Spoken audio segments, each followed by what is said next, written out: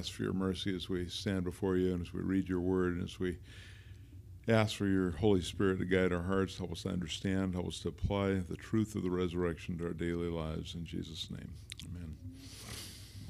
Now, I was explaining to Randy the other day that I have a tendency, as a lot of you know, because of a background in technical writing and because I taught in the industrial trades for years, I have a tendency to take the machine apart and label all the parts and explain how it all goes together and forget about explaining how the machine works and what you can do with it.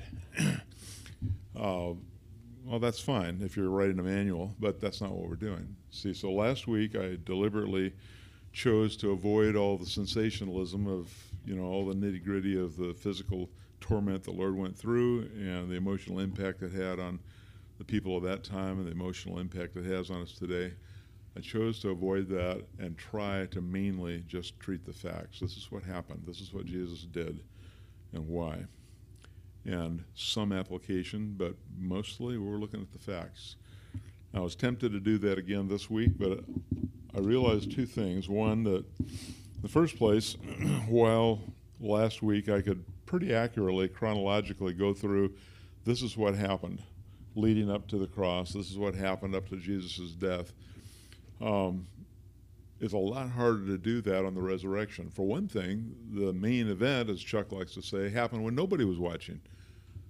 Well, remember when they opened up the tomb, it was already empty. Jesus was already resurrected, so nobody got to watch that happen. Unlike Lazarus, where he came, I don't know how he got out. It says he came out and he was bound hand and foot in the grave cloth, so I guess it was like a potato sack race. His hands and feet were tied, and he still came out. So you can imagine that, but that's still as close as we ever get to seeing what God did there.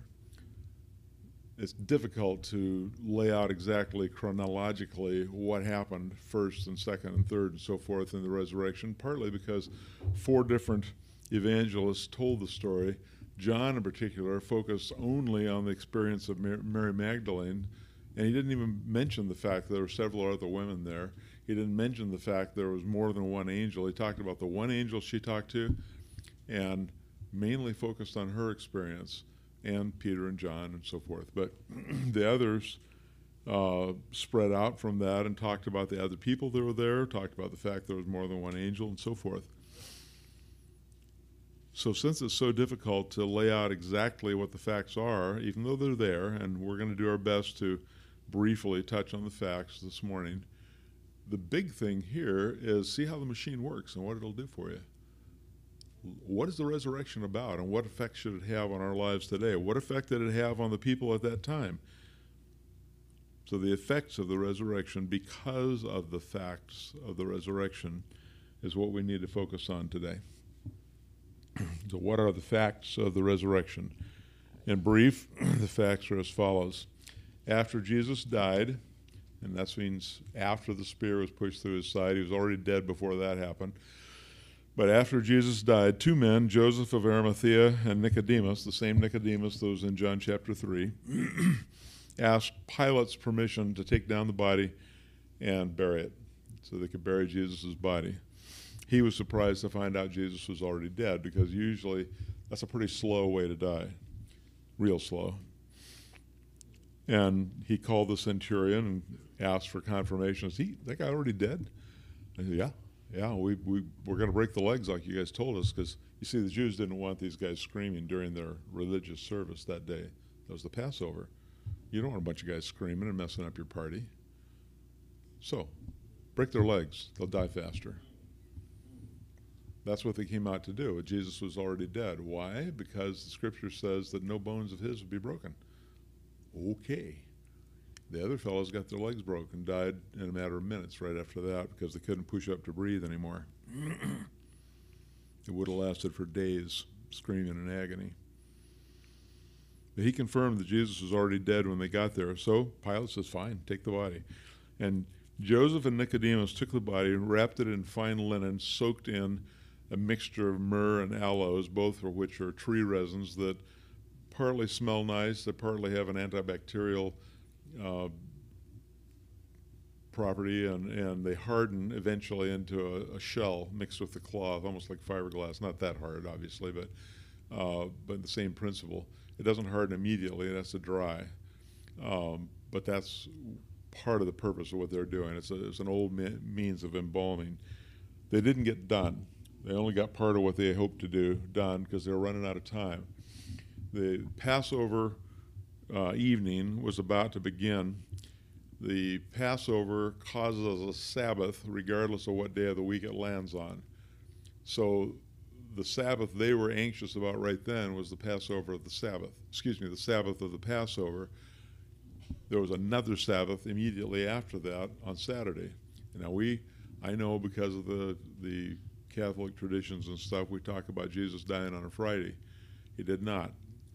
One of the prophecies that Jesus gave before he died, clear back in Matthew chapter 12, verse 39 and 40, he says, an unbelieving and adulterous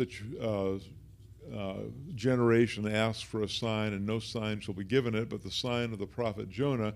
For as Jonah spent 3 days and 3 nights in the belly of the, King James says whale, but it actually just means a sea monster, a great sea creature. Some translations say a great fish. So shall the Son of Man be 3 days and 3 nights in the heart of the earth. Now, you can pack 3 days and 3 nights between Friday evening and early Sunday morning. Oh, man, you must be really good at that new math. It doesn't work. Look at a calendar. Back up from early Sunday morning before daylight, so it's still Saturday night, technically, and the tomb was already empty. Back up from that. You end up with Wednesday night, Thursday night, Friday night. You have Thursday daytime, Friday daytime, Saturday daytime. Saturday night began at sundown, and that was the end of the Passover. That was the end of the Sabbath. The Saturday was from sunrise to sunset. It was the Sabbath. They couldn't do any work. And anytime after sundown Saturday, Jesus could have left, and he had his 3 days and 3 nights, which is why when they opened up the tomb, he was already gone. All right? We'll get to that in a minute. So not all Sabbaths are on a Saturday, but all Sabbaths have a similar effect. They can't do any work. Passover is one that's a Sabbath, no matter when it shows up. Day of Atonement's another one. There's some others that are Hebrew feast days that cause a high holy day, a Sabbath, regardless of what day they come on. So meanwhile, the priests got permission from Pilate to seal that tomb. And he gave him a guard of Roman soldiers. I'm told it's 16 soldiers. I don't know if that's true. And their point was to keep anyone from stealing the body and claiming that it had been resurrected, because they knew that he had prophesied that he'd be raised from the dead. And they thought, well, they're just going to steal the body and claim he was raised from the dead and keep this cult going. So they sealed the tomb and left the soldiers there. Now, 3 days and 3 nights later, the Wednesday, Thursday, Friday nights, Thursday, Friday, and Saturday days, total of 3 days and 3 nights later, just as Jesus had told them, some women showed up at the tomb. We're not told how many. We're told there was at least 2 named Mary. There was another woman, and then it says some other women. And there's at least 4, maybe 5 women, or maybe more, that showed up at the tomb. As far as we can tell, Mary Magdalene was the youngest of the group. But when they got there, they found the tomb was already empty. Now, there's where it starts to get confusing, because angels were involved at several levels. John follows the story of Mary Magdalene, and he only tells about one angel.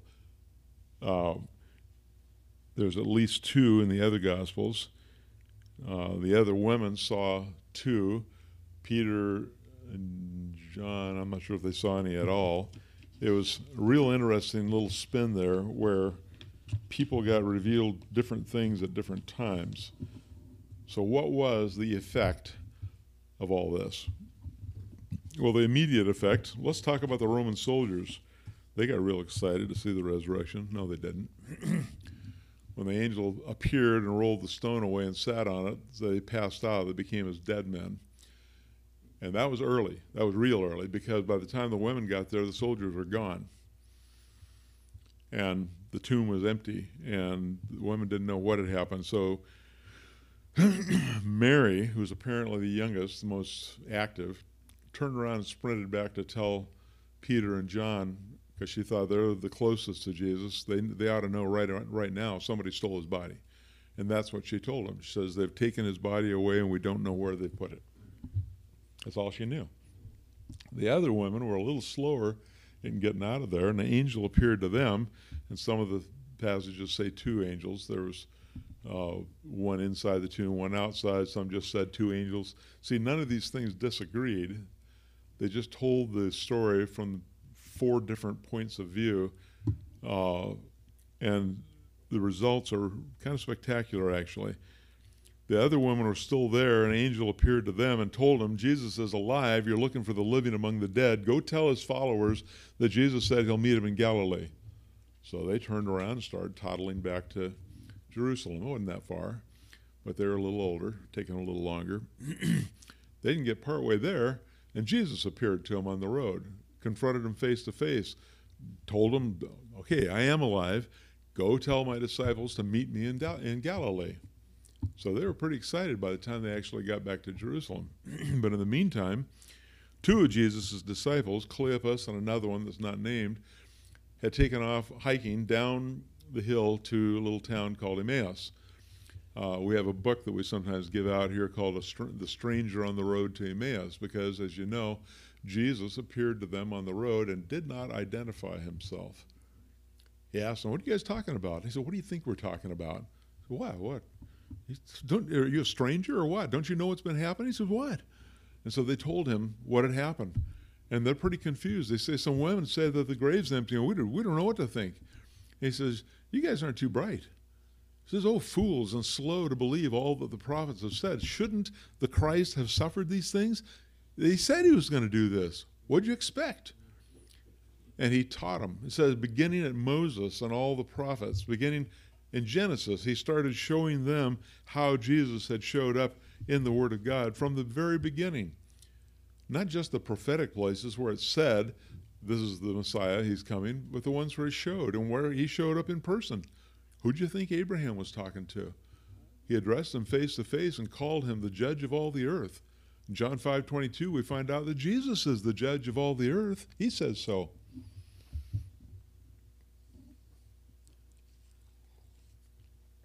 So he started teaching them that way as they walked on down to Emmaus.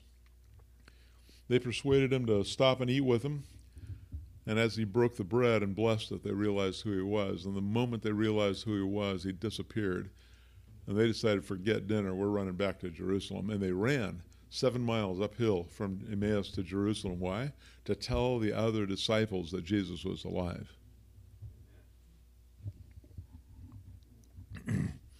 Meanwhile, since Mary had gotten to Peter and John before those other women who had seen Jesus, Peter and John didn't know he was alive either. And Mary had told them somebody stole his body. So they went sprinting down to the garden of the tomb. And John got there first and was standing outside looking in and saw that the tomb really is empty. Peter catches up, barges right inside, and sees more detail that the napkin that had been on his face is folded and set aside, and that the winding cloths that they'd wrapped him up in with all that goop was just an empty shell. There's nobody there. Undisturbed, but empty. Starting to get the hair on the back of your neck to raise a little bit? See, this is the kind of stuff they make movies of. Only in this case, it's the real deal. John believed right then. Peter walked away shaking his head. He didn't know what to think. Mary had come back to the tomb also. She evidently got there a little after the men did, but then after they left, she stayed there, still crying, not knowing what to do. She was devastated by the loss of the Lord in the first place, and especially now, this apparent desecration of his tomb was just a horrible thing for her. Just that it capped all of her misery. So she's standing there crying, and she heard a voice saying, "Woman, why weepest thou? Whom seekest thou?" She hadn't looked. She thought it was the groundskeeper, and she says, "Sir, if you've taken him someplace else, just tell me where you've laid him. I'll take him away." Well, of course, it was Jesus. He says, "Mary." She turned around. She spun around to see his face and said, Rabboni. You can look it up. It means my master, but it's the closest, most like term of endearment that a disciple could address their master, their disciple with. And Jesus warned her not to cling to him. He hadn't ascended to the Father. And there's a lot of controversy around that verse, but we're going to move on from there. He instructed her to go and tell the others that he was ascending, and she took off to go tell them. Someplace in here, Jesus appeared to Peter privately and dealt with him. Peter was having a special problem. You remember, he's the one that had sworn he would die for Jesus, and Jesus says, no, you won't. Before the rooster crows, you're going to deny me 3 times. You're going to say you don't even know me. He says, no, I never would do that. But he did. So he's in a special grief. He lost the Lord and denied him. He felt like he was completely unworthy to even have him as his friend anymore. So someplace in there, Jesus met Peter by himself. It says that both in Luke chapter 24 and in 1 Corinthians chapter 15, verse 4 and 5, I think. Then Peter appeared to the disciples on the way down to Emmaus. And see, this is all happening very close together. Jesus appeared to the disciples on their way down to Emmaus, talked to them. We already talked about that. But then when they recognized him, he disappeared. And they went running back to Jerusalem to tell the other disciples. Well, a 7-mile run uphill took them a little while. By the time they got to the room where all the disciples were finally back together, Jesus appeared in the midst of them. Well, the other disciples told them, yes, he's alive. He appeared to Peter. And they said, yeah, he appeared to us too. And Jesus appeared in the room with them.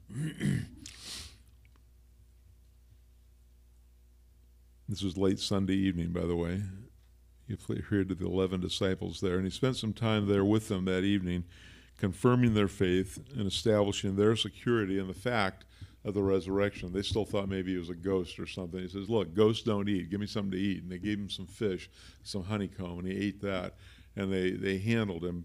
They put their hands on him. Yeah, he's solid. And this is the place where Thomas had told the others, I'm not going to believe it unless I poke my fingers into those nail holes. Jesus says, put them there, Ruddy. I don't want you to be unbelieving. And Thomas says, no, I believe now. You're my Lord, you're my God. So he spent some time there working over their relationships and making sure they understood he was really alive. Over the next 40 days, he taught the disciples and prepared them for his final exit from this world. We're going to spend some more time on that in the coming weeks because quite a bit happened during those 40 days. But he ascended 10 days before Pentecost. We read about that in Acts chapter 1, verses 7 through 11. And they saw him leave.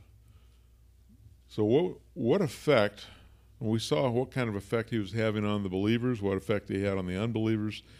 What effect should he be having on us today? Because that's really kind of where the rubber meets the road for us, isn't it? We're at a little bit of a disadvantage. Our faith can't be on a personal experience of seeing the resurrection or seeing Jesus with the fresh holes still in his hands or any of that. We didn't see the crucifixion personally. We didn't see the resurrection. We didn't know anybody personally who saw the resurrection. So we feel like we're at a bit of a disadvantage. The fact is, though, nobody but the Lord saw the resurrection. When I frequently started an Easter lesson asking, why did the angel roll the stone away? And so that we could see the empty tomb. Jesus didn't need any help getting out of there. He was gone. He could have blown the whole mountain away if he'd wanted. He just left, walked through the walls. He's perfectly capable of that. And that's what he did, by the way, when he appeared to them in a locked room. Just showed up physically. Maybe that's where those Star Trek guys got their ideas. Beam me up, Scotty. Nah, probably not.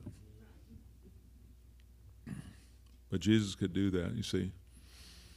Nobody but the Lord saw the resurrection. They all saw only the effects. And we are also called to place our faith in the fact of the resurrection and look to God to bring the full effect of the resurrection in our lives. Now, Paul says that if the resurrection is not a fact, there in 1 Corinthians 15, he says, if the resurrection is not true, if Jesus is not resurrected, then our faith is vain. He says, you're believing in a dead man. He's powerless to save. If Jesus isn't resurrected, he's not the Messiah. And you put your faith in the wrong person. So but the fact is, it is real. The resurrection is a fact. We can see that in the transformed lives of the disciples. They went from being terrified, defeated men and women. They were hiding in a locked room for fear that they were going to be the next ones crucified. Transformed their lives. A couple of weeks later, pardon me, I'm getting the hiccups. Breakfast is still talking to me.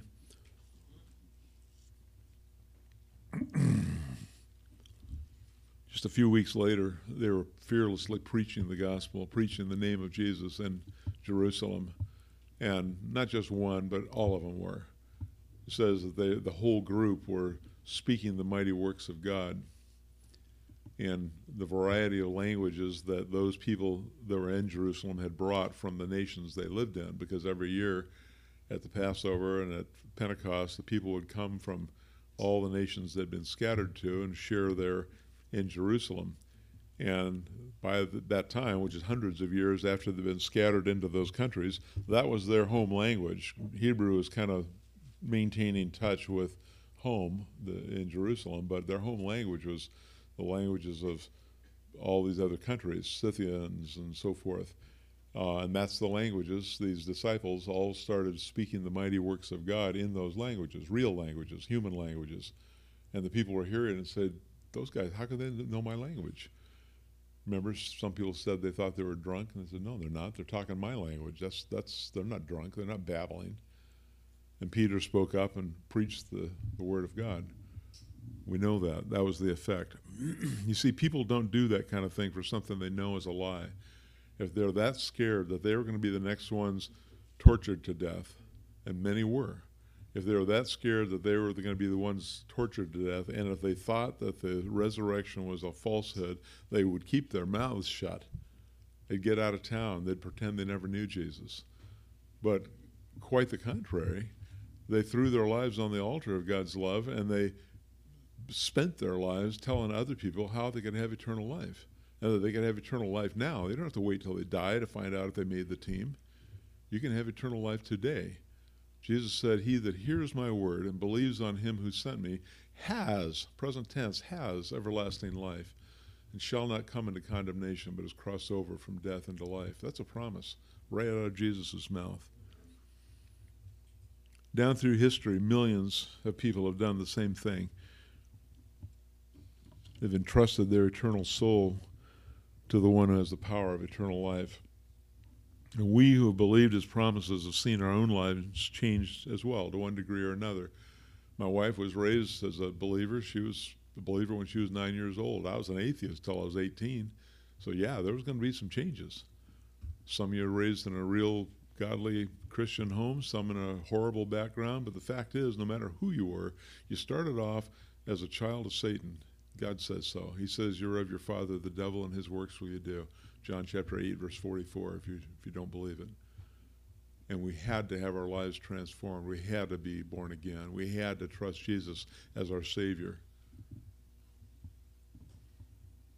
We see in Romans chapter 1, verse 4, and in Ephesians chapter 1, verse 20, that the resurrection was God the Father's stamp of approval, declaring that Jesus truly is the Savior he claimed to be, that he truly is God in the flesh. He truly is the one chosen sacrifice who takes away the sin of the world.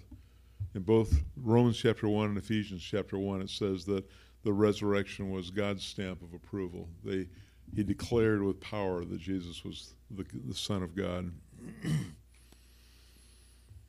And because Jesus is truly resurrected, we can look for and confidently expect his presence to be manifested in our daily lives. Here in the church, we've very frequently seen the evidence of God's hand on even just our church services. There's things that have happened here that we think, whoa, we couldn't have planned that if we'd wanted to. We engage with him on a personal level, not just theoretically, not just in our imagination. He wants to deal with us. He wants us to deal with him as personally as Mary Magdalene did there in the garden of the tomb. Now that's hard to get through my head. When I read it, I can hardly read without crying because I can imagine how she must have felt. But he wants us to get that close to him too. That we're broken down by the awesomeness of his presence, and that we're not stuffed full of ourselves trying to prove how wonderful spiritual people we are, because you're not, nor am I. See, we're made of the same mud that the disciples and Mary Magdalene and all the rest were made of. He wants us to be as thrilled by his presence as were the disciples on the road to Emmaus, who, when they finally recognized him, they ran the 7 miles uphill back to Jerusalem. Why? To tell the other disciples. Did you get that? They were thrilled by the resurrection, and they ran to tell. You see, that's supposed to be our response too. We need to seek his face until he becomes all that thrills our soul. There's a song that we used to sing called "All That Thrills My Soul Is Jesus." I think the title might be "Who Can Cheer the Heart Like Jesus," but the chorus says, "All that thrills my soul is Jesus. He is everything to me." And he wants to become that to us. He wants to be all that thrills our soul, and he wants our strongest desire to go tell that news to anyone that'll listen. Now see, because he's risen, I meant to start off our sermon here with "He is risen," so you guys could say, "He's risen indeed." But because he's risen, we have eternal life guaranteed to us. His promises are good. He has declared us righteous on the basis of his completed work at the cross. That when we see the word in the scripture justified, it means declared righteous. Romans chapter 5 verse 1 says, being declared righteous, being justified therefore by faith, we have peace with God. He's already declared us righteous. In fact, in 2 Corinthians chapter 5 verse 21, it says that he who knew no sin became sin for us, that we might be made the righteousness of God in him. It's because he's risen that that's a fact. He's promised that we're going to be with him and like him throughout eternity. Now, Ephesians chapter 2, verse 6, he says we've already been resurrected with him. Right there I started thinking, what? When? And then you read the rest of the verse, Ephesians 2:6 says you're already seated in the throne with him. Now, that's hard to grasp, but there it is. It says it right there in black and white. Ephesians chapter 2, verse 6. Furthermore, in John chapter 10, verses 27 and 28, he says, I give unto them eternal life, and they shall never perish. That's true because he is risen. It's because of the resurrection. And all the positional truths in Ephesians chapter 1, verses 3 through 14, became true of you the day you placed your trust in Jesus' shed blood at the cross for your salvation. According to 1 Corinthians 12:13, you were placed in him by the Holy Spirit. That's your new position in him. And the things that are true of you because of that are called positional truths. They're true of you because you're in Christ and you're placed in him permanently the day you trusted him as your Savior. And that means that all those positional truths that are listed in Ephesians 1, 3 through 14 are now true of you because he's risen. What are those positional truths? Well, I'm glad you asked. Let's read through them. There's 15 things listed in those few verses, in verses 3 through 14 of Ephesians chapter 1, at least 15 that I found. One is that God has already blessed you with all spiritual blessings in the heavenly places in Christ. Remember, it's in Christ. That's your position in him. Number two, you were chosen in him before the foundation of the world. Did you know that? The day you trusted him as your Savior, it became true of you that you were chosen in him before the foundation of the world. We have a hard time with that. A friend of mine explained it to me this way. He says, Chet, you came up to a wall, your sin that blocked between you and God, and you found a door that says, whosoever will may come. And eventually, for whatever reason, you went through that door and came inside. Later, you got looking around and wondering, how did I get here? And you look back to see that door, and you found out that on the inside of the door it says, chosen in him before the foundation of the world. That's pretty close. That's pretty close. Number 3, it says that you are holy and blameless before him in his love. Number 4, you're predestined to be recognized as a full heir of God. Number 5, you're predestined to fulfill the good pleasure of his will. You may not feel it some days. We're not basing this on feeling. These are facts. Every one of these is a positional truth. Every one of these is a fact about you. Number 6, you're predestined to be to the praise of the glory of his grace. Number 7, you are already accepted in the beloved. Years ago when I was 19, I think, and in a school training commercial fishermen, one of the other ruffians that I was in school with said something to the effect, you better not do that, you'll be knocking on heaven's door. Some of you remember a song from about 50 years ago that had that phrase in it. I said, I don't need to knock, I'm already accepted there. He says, you are, huh? And I said, huh? That's as far as I ever got with it, but I'm already accepted there. God says so. Number 8, you've already been redeemed through his blood. You're not waiting to be redeemed. You have already been redeemed. God says so. Number 9, you already have full forgiveness for your sins. Some of you are still groveling around trying to get God to forgive you. If you place your trust in Jesus as your Savior, he says you are already fully forgiven in Christ through his blood, according to the riches of his grace. Number 10, God has already abundantly blessed you in his wisdom and prudence. Number 11, he's already made known unto you the mystery of his will, one piece at a time. But yes, God has been making known to you the mystery of his will ever since you were born again. Number 12, your inheritance in him is secure. You can't get disowned. I had a lady arguing with me about this one time. For years it went on.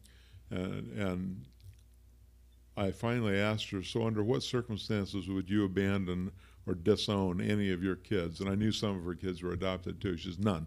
There's no circumstance under which I would abandon or disown any of my kids. I said, so what makes you think you're a better parent than God is? She says, I never said that. I said, you sure did.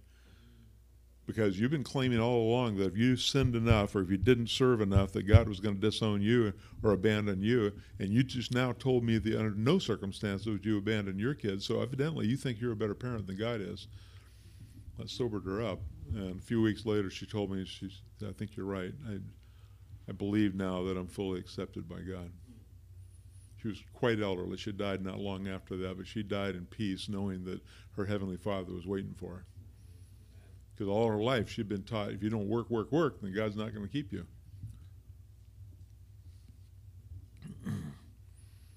Your inheritance in him is secure. You will eternally be to his glory and praise. That's number 13. Number 14, your position in him is sealed by the Holy Spirit. Having been placed in him by the Holy Spirit, it happens to be that you're already sealed in him by the Holy Spirit too. You can't jump out, you can't slip out, you can't be thrown out. Jesus said, whosoever cometh unto me, I will in no wise cast out. How's that? Number 15, the indwelling Holy Spirit is the down payment. King James says earnest. The down payment of the rest of the glorious inheritance promised to you. You're absolutely secure in Christ because he says so and because the Holy Spirit is your guide, your guard, and your seal until the redemption of the purchased possession. That's you, by the way. He purchased you by his blood, and he isn't going to lose you. Now, all of these truths apply to you as a believer, whether or not you're consciously aware of them. You may not know some of these things. I didn't know them for years. But they're all true from the moment I trusted Jesus as my Savior. They're all true of you whether or not you're even personally walking with him. If you're out of fellowship, well, that didn't change these truths. They're true. You're just not getting the benefit of them. It's not helping you any because you're not focusing there. You're not living your life there. But all these things are true of you, And they're all true for one reason only. It's because he is risen. Jesus is alive. Let's go ahead and pray. Lord Jesus, we ask that you transform our lives by your presence, by your Holy Spirit, by your written word applied to our lives. Make us the men and women of God that you've called us to be.